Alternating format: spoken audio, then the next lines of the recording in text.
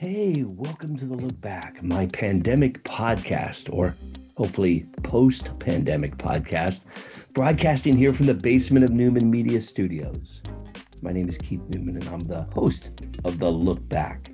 And this is a place where we have some fun conversations with old friends, a few newsmakers, and some rule breakers, all in the name of sharing insight and experiences along with a little bit of levity and fun.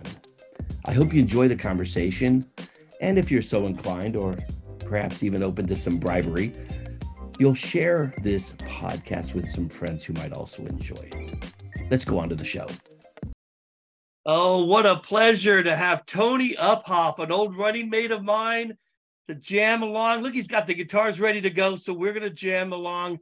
Tony, who you're on the acceleration economy rocket ship, the media and research company that's just doing some phenomenal work. But you and I have obviously crossed paths from our days in the media world of Ziff Davis and CMP, where I always tell people, hey, we worked at these companies during the best times possible, and I just had so much fun and so much experience. But hey, Tony, welcome to the podcast, The Look Back. Really a delight to have you. Keith, I've been looking forward to this, my friend, so thanks for inviting me.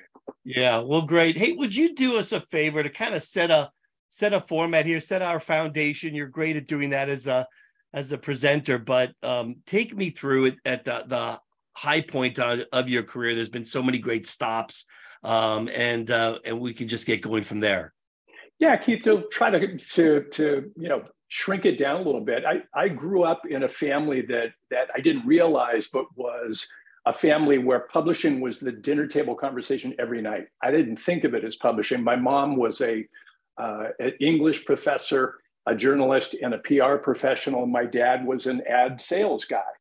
And so I didn't realize from a very young age, we'd be sitting around the dinner table. That was kind of the topic of conversation. So probably not a huge surprise. I got out of school and had studied marketing communications, and I had a really fascinating interest in information. And I wanted to be a publisher. Back then, being a publisher was a big deal, as you'll remember, and being a publisher of a magazine. And so I started work at a little publisher's rep firm because it was hard to get into the business.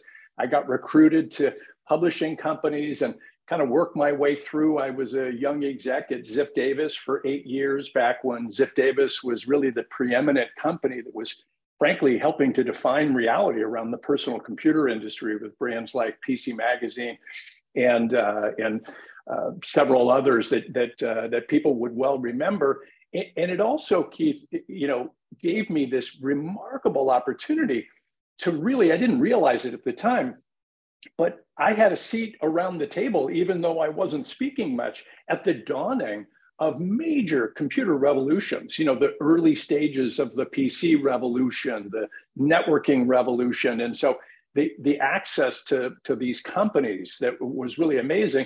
From there, I became a publisher, and I published a brand called InformationWeek for CMP Media, and then grew up from there to group publisher and president of the company in business.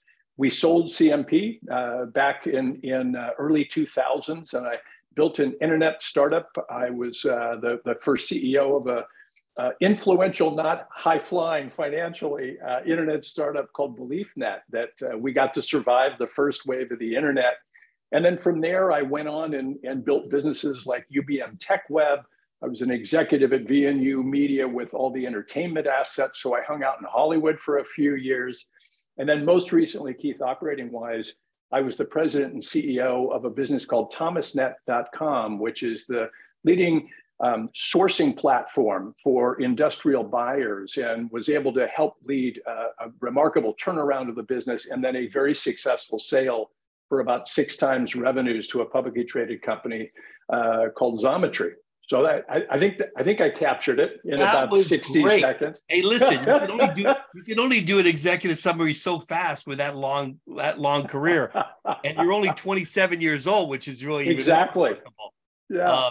Well, that escapes memory, but I think the thing I point out is like a lot of people will look at our publishing backgrounds and assume that, well, it's too bad that industry's gone away, so those skills that you had are not sort of transferable to what you might call this new economy that's always changing. And we've seen through the internet age to now the AI age, I guess. But the funny thing is, what we learned and what you had in your DNA, I guess, what we learned through our Ziff Davis and then CMP experiences was really deeply understanding the buying process in a B2B world. Like, who are the decision makers? Who are the influencers in that process? And those are the people you have to reach. And how do you get them to act? And then all the media did is insert itself in the middle of that process somewhere, sometimes the front end, middle end, back end of that process. And you've seen all kinds of different things like that. Isn't it kind of interesting how that fundamental learning, it stays with us through all these various roles? Yeah. And Keith, I think you're putting your finger on something that's really fascinating. And I get it. In today's world, the idea of publishing feels a bit dated. A lot of people don't even really know what that means in the spirit of the digital economy that we now live in. My career, and to an extent yours, Keith, is almost divided exactly in half between pre and post internet. And the skills that I learned and the experiences I had coming up as a publisher were really remarkable, because what it did is it gave you the ability to analyze and understand markets, and deeply, very deeply, because these are the people subscribing, understand the buyer. And in this case, he's the buyer of technology. And this hit me probably in the mid 90s when I was publishing Information Week, and we had gotten the brand up to a really great growth curve. And we started to celebrate the rock star-like nature of the chief information officers. And, we were making these folks rock stars. And I realized when I would go out into the market and I would start meeting with advertisers, working with our sales leadership team, suddenly they'd be leaning in and saying, hey, can you tell me about Randy Mott down at Walmart? Do you actually know him? Hey, do you know so-and-so? Do you know Cinda Hallman at DuPont? I love it. So you created these relationships by making them heroes and deservedly. You got it. Right? And what it did was I realized that the value of producing information products to inform, business professionals to do their job better around buying and managing technology and business was the ultimate service really for the advertiser. Because the more I knew about the buyer of their products and services, it wasn't that I understood advertising, I understood their buyer. And so therefore, doors opened. And it made, I think, kind of going back to your key point, that lesson I still keep uppermost in my mind, Keith, I consider what I do business information. I don't really get bogged down on what the platform is, but I'm a business information geek. I'm focused on what's the type of information and how do I create it as a daily habit, right? For that key buyer, because if I do that job really, really well, the revenue side of the business, the sponsor, the advertiser, boy, they'll come beating a path to my door if I really understand their buyer. Right, because now we have certain metrics in a digital marketing landscape, right, that says, hey, this is what's really working. Hey, this is what's driving people to my website. And then this is what's helping me engage that person. And this is what's helping me turn that engagement into a deeper dialogue, a deeper sort of sales discussion. Right. Well, and if you think about it, you orbit in these circles and you have a brilliant marketing mind. You talk to there is no such thing as the average chief marketing officer, but you talk to a lot of people in technology, chief marketing officers, ad agencies, marketing professionals. And if you actually ask them where they spend their time, literally the smallest amount of time is with people who actually buy products and services from their company. Just think of all the jobs that they've got to do, right? And so in the spirit of jobs to be done, I always kind of visualized in my mind, I'm their window into what that world really looks like and how those people feel, what the motivations are, how that buying process works. Because to an extent they couldn't. Yeah, I'll let you catch your breath. I mean, one of the things that's funny, as you're talking about this, I used to really enjoy walking into companies and saying, let me tell you a little bit about your customer. Let me tell you, I've just met with, and they're like, what? How did you talk to these people? I never get to talk to them. And it was so fun to be able to inform. And that's instant credibility from a sales standpoint. But it's also just from a business elevation standpoint, and you're absolutely right. We have these tools to talk to our customers. We don't use them as effectively enough. Hey, let me pivot away just a little bit. When you think about this great career path you've been on, and I really do admire so many of your stops, but more so the accomplishments and the great cultures you built along the way and products you built along the way. What's some of your favorite highlights? Give me one or two. Boy, I should have prepped you, and I'm sorry, but no. There's a few that come to mind, and kind of guide my energies here. I was worked at this rep firm, and I had a lot of fun there. And within a couple of years, I started to get some traction in the marketplace, meaning I started to get recruited. And I wanted to plot a path to become a publisher. And you'll love this, Keith. I got two job offers at the same time. One was to go to work on Sports Illustrated, selling advertising space back when Sports Illustrated was the brand. Oh yeah. And that was in LA. And then the other was to sell for EE Times, Electronic Engineering Times, a CMP title. And that was going to be based in the Silicon Valley. And you'll love this. I made the bold strategic decision that I had just gotten married. The EE Times job paid, I think, $15,000 a year more than the Sports Illustrated job. So I went that direction.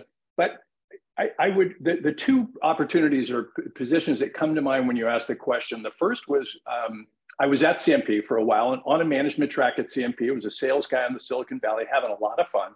And I got recruited by Ziff Davis. And back then, Ziff Davis was really kind of considered a bigger league, environment than CMP was. CMP was a newer company. It was growing very quickly, but Ziff Davis was a very powerful company. And well, just to set the record, Tony, not to interrupt, but I mean, they kind of defined the business to business category of special interest publishing. On the consumer side, then Ziff sold all those titles. I forget to CBS maybe, or I forget. You're right. But then they said, we're going to go all tech. And they did their PC Magazine and PC Week and all of that. Yeah, and it was a big step up. I got recruited and I turned them down twice. And the third time they came after me, they offered me a job to be an ad director on PC Week in the Silicon Valley. It had 18 reports. It was a huge job. And frankly, Keith, it was way over my head. I mean, so far over my head, I couldn't even see it, right? Okay, I don't believe you, but okay. I look at that pivotal moment and I think my willingness to take a risk, and it was a risk, because I could have failed miserably in that role. And I stepped up, and boy, I had some sleepless nights. I learned on the job. I made a tremendous number of mistakes, but it was my first real management job, and it went really well. And I was very fortunate. I had a good team. I had a lot of benefits, but that was pivotal. The other was, now I've been at Ziff Davis for 7 or 8 years. And nice curve. I had been a vice president of the company and was doing well. And CMP came calling. And a mutual friend of ours who was president of the company at the time, a guy named Ken Cron, had always wanted me to come back. And he offered me to take over InformationWeek, which had been a languishing brand at CMP. It had been kind of flirting with break even for many years, not doing particularly well, not well thought of. And he knew I understood that space in the market. And I came over. And for 6 months, my family living in a rental, unhappy with New York and didn't want to be there. And it wasn't going well. And I had been out in Utah because Intel's agency was in Utah and working with our rep out there. And I was scheduled to take the red eye that night from Utah, lay over in Vegas for an hour, and then back into New York. And as I was leaving this ad agency in Utah, one of the senior people there asked if he could talk to me privately for a minute. And so I went, okay, great. And he looked at me and he said, hey, I've been talking to the president of Ziff Davis. They would love to have you back. He said, I think I see where you're trying to take InformationWeek. It will never work, Tony. And you're too talented of a guy to languish on a brand like this. Jump forward, red eye. I'm sitting in Las Vegas. I'm just like, oh, you got to be kidding. That was on a Friday. The next Monday, I was in Boston. And there was a legendary media director named Ellen Freeman. And I gave the same talk, the same presentation, room full of people. She doesn't say a word. Her arms are folded. She knew me from Ziff Davis as well. She gets to the end of it in front of everybody there. She says, if you can do what you said you are going to do with this brand, this will become the biggest brand in all of business to business media. And Keith, honest to God, had she not made that comment to me, and by the way, she was right. Had she not made that comment to me, I don't know that I had the fortitude to gut it out, because it was just that little window. So anyways, too long of a story there, but those are two pivotal moments that come, and a little bit of luck there, Keith, a little bit of experience and fortitude, but also, there was a couple of staring in the mirror, kind of like, hey, big fella, you're either going to do this or not. When we do the quote, look back on our careers, Tony, that's a great memory for you, that you ended up taking the right path. Where was one example you maybe said, on hindsight, maybe have you drawn the wrong decision and the wrong path? Yeah, a couple of times. I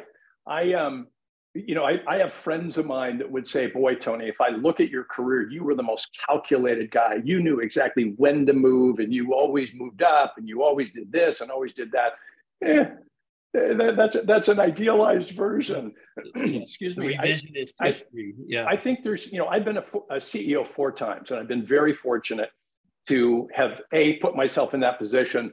But the challenge with being a CEO that takes over an existing business, so unless you're founding it, is there's a reason they're making a change with the CEO. And it's a little like buying a house that needs to be remodeled. Certain things, you can do inspections, you can do diligence, but once you get in it, you're going to discover something that you didn't know or didn't understand. And there were 2, not both of them were CEO positions, but 2 positions I took based on what I thought to be true about the positions. And when I got in, it wasn't what I thought. And in one of those cases, it was irreparable. There was no, it was the foundation was cracked, continuing the metaphor, and there was really not much I could do about it. So long way to the point. I learned from those 2 though, Keith. I learned, a little bit of, don't just jump at something that the money looks good and the title sounds good. Slow down in the diligence process. Don't be afraid to say no. Other opportunities will come if you're good and you're patient. And boy, those were hard-earned lessons, because is part of the takeaway, Tony, more due diligence or more study or talk to more people. I find I could have benefited from a little more patience in some of these opportunities. I'm a very reaction, impulse kind of driven person, so I go with my gut sometimes. Yeah, we share that. And I think, probably 52% of the time, that's the right way to go. Yeah. 48% of the time, So I think the answer is yes, a little bit more diligence. This is going to sound funny in context, Keith. I think for me, what I've learned is to every once in a while slow down and let the game come to me. Don't try to force it. Don't try to force to closure. Don't try to force a deal. And if I look back on a couple of opportunities I took that, frankly, I probably should have looked elsewhere or taken more time, I kind of wrestled them to the ground. And if I had just been a little more patient, and I know this sounds kind of ethereal, but I think as you get into those environments, yes, a little bit of diligence is helpful. But I think if you're in a situation where you're not sold for a reason, right? And more diligence may not help you. If it's not in your gut that, hey, I really can picture myself. That's the last piece I'd add to this, Keith, to particularly younger folks that listen to your podcast. Visualize yourself in the role. And if you can't literally see it, that doesn't mean you shouldn't take it, but that could be a little bit of a warning buzzer that you either need to kind of spend a little bit more time. You need to kind of understand, whether this is the right position. And if I look back on at least one of those positions, if I was really honest, I didn't really picture myself in it. And then suddenly I'm in it. Yeah. And you got to feel like, is this going to be exciting for me to wake up? Because I know how much energy and hours I'm going to put behind this. So it's got to be exciting too. I know there's the money, but that only lasts to so much of that excitement on that 16-hour flight and that 12-hour weekend, meeting that you're doing for whatever reason. Well, it's because you're passionate and it's fun for you. It's that excitement. And you've always had that attitude with every role I've seen you in. Yeah, Keith, I appreciate that. I think part of what that is, and I actually interview for this, for positions, and I teach this as a framework in companies that I'm involved in, Good. is I think you should look for curiosity. Passion is an interesting thing. And I think you and I are saying the same thing. I tend to isolate curiosity a little bit more, because passion can, you can talk to somebody after 4 or 5 cups of coffee and they got a lot of passion and a lot of energy. I want people that have that they've got the energy, but they're also genuinely curious. Hey, how does this work? Why'd you make that decision? How'd you get into this business? Hey, how does the buyer work today? How does that actually go down? Hey, what is going to happen with generative AI in business today? How's that really going to work? This the kind of stuff you would talk about? Was this what you would talk about at those family dinners, Tony? We would have this. Absolutely. And some of it, Keith, I look back and it was, I'm a 5-year-old kid. It was way over my head. Yeah. But that idea of almost just wallowing in the market dynamics and the intellectual process there was really fun for me, and still is. Look, that's what you and I are doing right now. Yeah. So this is fun for me. The idea about where we are today, coming from, the dawn of the PC era and that enormous wave that took on, to today, where we've, in the last, it feels like 12 months, even going back to the beginning of COVID, so a couple of years, but we've seen this whole, metamorphosis of the landscape, touching on things like metaverse and AI and blockchain and VR and AR, and so much excitement. And then you're thinking, okay, this is way too much for the world to adopt. And now we hit with the AI, generative AI stuff landing here today. Now, of course, some of these trends have been going on for a dozen years, but they're really coming into their zone right now, and they're becoming so popular. How do you look at these waves and these cycles, and what would you be doing now if you were like entering the professional world when you kind of entered the world of ZIF and CMP? How would you look at entering in this world? Yeah, I think first off, I try to get a sense, like you do too, Keith, a sense of context.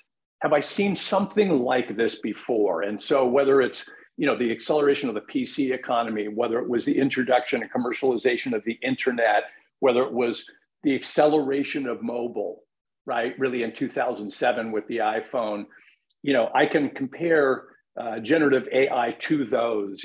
And I will tell you, it, in my opinion, will be as big, if not bigger, than any of those. And so I think we're at the forefront of something that's interesting. And I know I call it the but crowd. Oh, yeah, but, blah, blah, blah. AI has been around for 50 years. Well, the internet had been around for a long time before we commercialized it. The idea of mobile phones and even mobile computing had been around a long time before the iPhone, came around. What I think generative AI represents is the mainstreaming of artificial intelligence. And that's one of those pivot points that I would call out for people, because once that mainstreaming starts, it's like what happened with the internet. It's going to build very quickly. And so to your question of, what would I do if this was 30 years ago, right? I think what I would look for is how to build a business in and around generative AI. I think the power of this technology is going to be so fascinating. And I think particularly around domain-specific generative AI, not just general, hey, you can go on to OpenAI and you can ask it questions and you can have it generate things for you. I mean, literally applying it in individual applications in vertical markets. That really excites me. And I think there's a lot of opportunity there. So exciting. I agree. And by the way, I think this is sort of the HTML moment where, it's really starting to take off. What do you think in terms of those companies that you used to talk about, right? That Fortune 2000 audience, who is the person that owns the decisions about how to leverage AI in their industries? Or does it cross over? I mean, because it feels like almost every person has to learn how they're going to apply AI in their practices, whether they're, customer support or customer success or marketing or IT or whatever. But is there going to be a Gen AI or an AI officer at a company to kind of figure out organizationally how they're leveraging it? Hey, I'll give you my 2 cents, and I'd love to hear your perspective on this, because you and I have seen these cycles before. New technology is introduced, and it is handled by the traditional people, the chief information officer, the VP of information technology, and it's kind of cloistered in that group. Right. But every once in a while, we see a technology come in, and I would point to mobile, where bring your own device took off, and suddenly now, you saw other people that could have skin in the game that got involved. At Acceleration Economy, Keith, we believe we're witnessing one of those moments where we're starting to see what we refer to as the broadening of the business technology buying committee. So we're starting to see titles like the chief marketing officer, the chief revenue officer. We're starting to see folks that could be general managers of a division that are starting to get actively involved. I'll give you an example.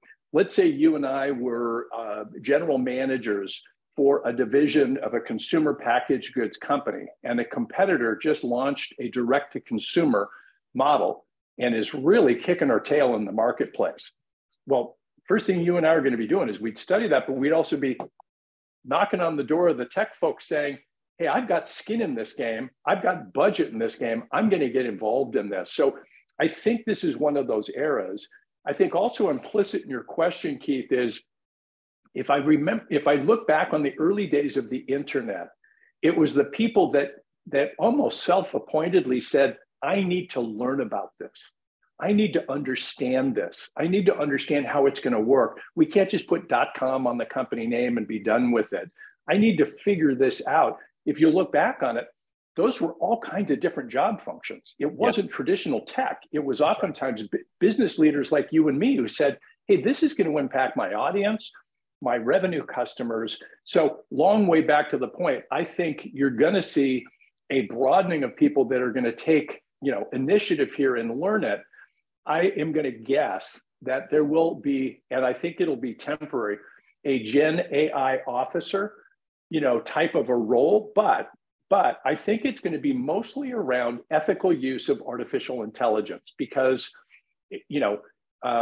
I don't buy into the screaming headlines that this is going to be, damaging. However, there can be misuse, and particularly if you're in highly regulated industries, you want to look at this with clear eyes and understand how it operates and how it works, because you could inadvertently, shoot yourself in the foot by deploying some of these technologies in ways that are going to be ineffective. Well, my only comment to add on to what you said, Tony, which I agree with, is this whole notion of digital transformation, which has been espoused for years. Now it's real with AI. I think AI is the catalyst for digital transformation. And I think you bring up some excellent points about how it's going to be impacted and how companies have to start to address it. There were things like blockchain or NFT and Web3 that I could say, yeah, not quite yet. I'll learn about it all, but I don't have to invest half my schedule into this stuff. Now I think it's getting pretty close with AI. I just want to pivot to one more thing. I'm already taking too much of your time. I promised 30 minutes and I'm over. So I can't afford your rate. So I got to go quickly here. No, but I do want to let you get in a plug for my favorite new company, Acceleration Economy. And I feel like a lot of people are learning about it from where you came from, right? The IT world. But I think it's got much larger coverage than that. And I just want you to share that with the audience, what you're trying to do with Acceleration Economy and how it's different from go back to InformationWeek all the way forward to a Gartner or something else. So do you mind? Yeah. Keith, thank you. So let me give credit where credit is due here. So two very close friends of mine, John Seifert, who serves as the CEO and founder of Acceleration Economy, and then co-founder Bob Evans, who helped me build InformationWeek together. And so these have been friends of mine for a long time. They had a vision of bringing a couple of brands together to create what we're describing as a new age tech analyst firm. And what we mean by that is there's nothing new about technology analysis. We've seen Gartner and Forrester and any number of companies that are out there, but most of those really come at it from the vendor's point of view, not the buyer's point of view. Then the second thing is when you talk to many of the analysts at those firms, they tend to have come out of a vendor's business.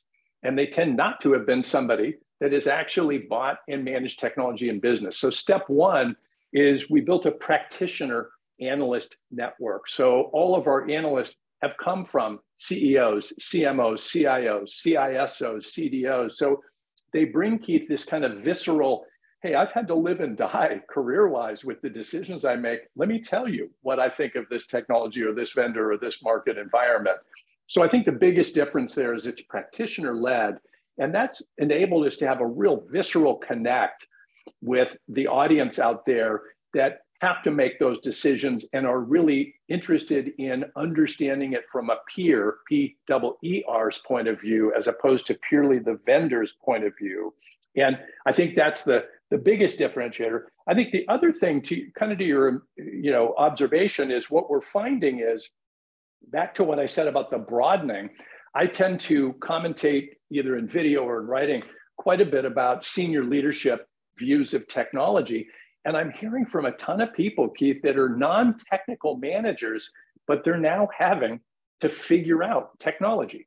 Not the way an IT professional would, but I hear from CEOs all the time that are saying to me, hey, can you break down hyperautomation? I'm not sure what that means. Hey, Tony, can you help me explain this? My team's coming to me talking about something called process mining. What is that? And as a CEO, how should I understand it? I assure the tech team understands it, but I want to understand strategically. So I think perhaps implicit in your observation, Keith, I think there's a pivot in what's happening out there where the days of tech being something that's nice to have and that was in a back office, is now it's a have to have, and it is your business. No matter what industry you're in, you are a tech company. So every function in the company now has to really understand the strategic implications of tech. And then one last thing I'll throw at you. Almost everything in technology now is sold as a service. That's very different than when you and I were first coming up. They kind of backed a truck up and dropped it off, and that was it. Today, it's a beginning of a relationship to sign up for one of these. So understanding as a business executive, how do I make that decision? But what's that relationship look like is really important. So more than you wanted to know, but that's the founding of Acceleration Economy. And last thing I'll say, we're having a blast with it. Way more than I wanted to know, but I still want to know more. It's so fun. I'm a big fan of those guys and that you mentioned in the team overall, where you're going, because I think it serves as a really helpful stool, a leg of the stool that's out there. Look, it's not to say G2 or Gartner or the great media companies that are out there. I love them all. Some do a better job than others, but that's for everybody to decide, right? Correct. The beauty of having choice, and with this huge wave we just touched on this call, there's so much activity going on in so many different areas. You need resources to help guide you through that stuff. So and Keith, what we're finding, one last point I would make, is it's not an either or world.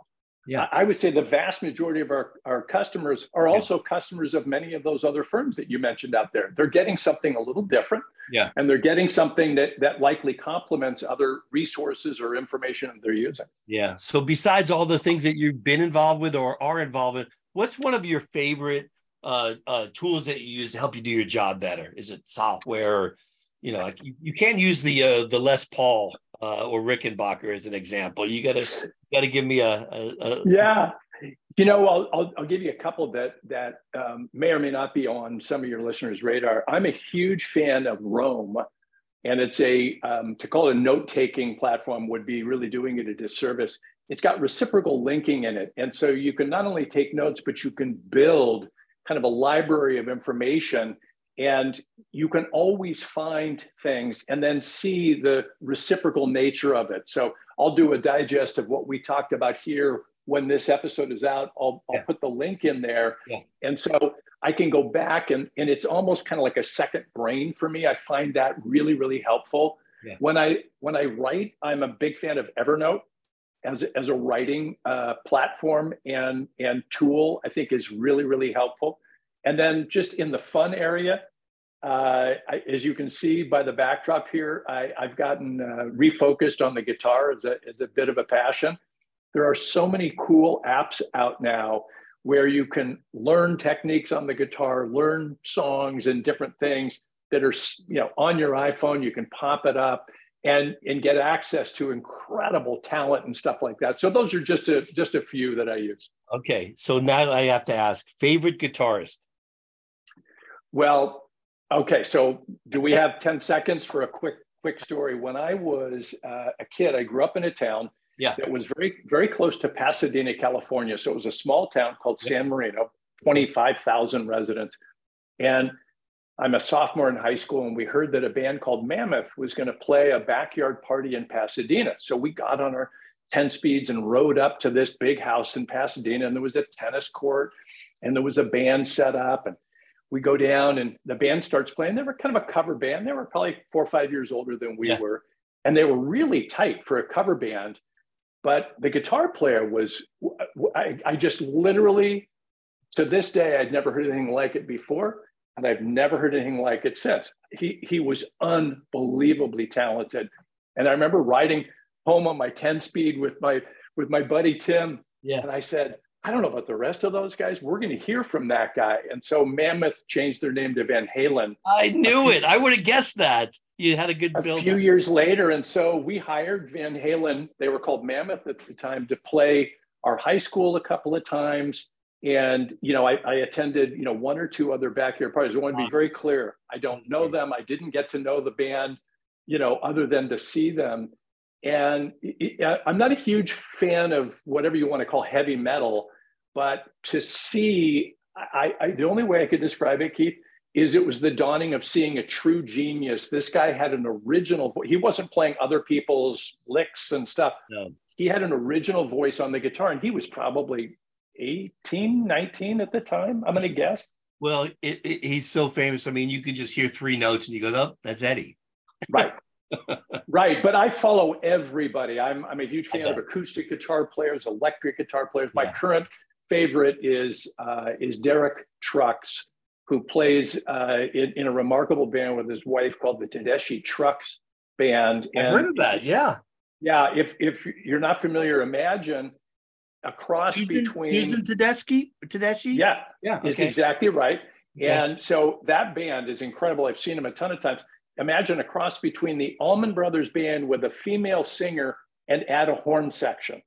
Okay. It is a remarkable band. So to your listeners, I'd highly recommend it. We could go on for so long just on a guitar discussion. I have more stories for you. Let's save those over soda when we get together next, or out in Balboa Island. You'll buy me a chocolate banana or something with your grandkid. How's that? I love it. You're on.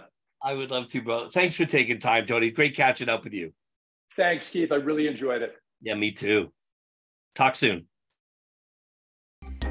Thanks for listening to The Look Back. We do appreciate your support, welcome any feedback, and would love it if you would subscribe to this podcast and even consider sharing it with some of your friends. For more information and other cool info, check us out at newmanmediastudios.com.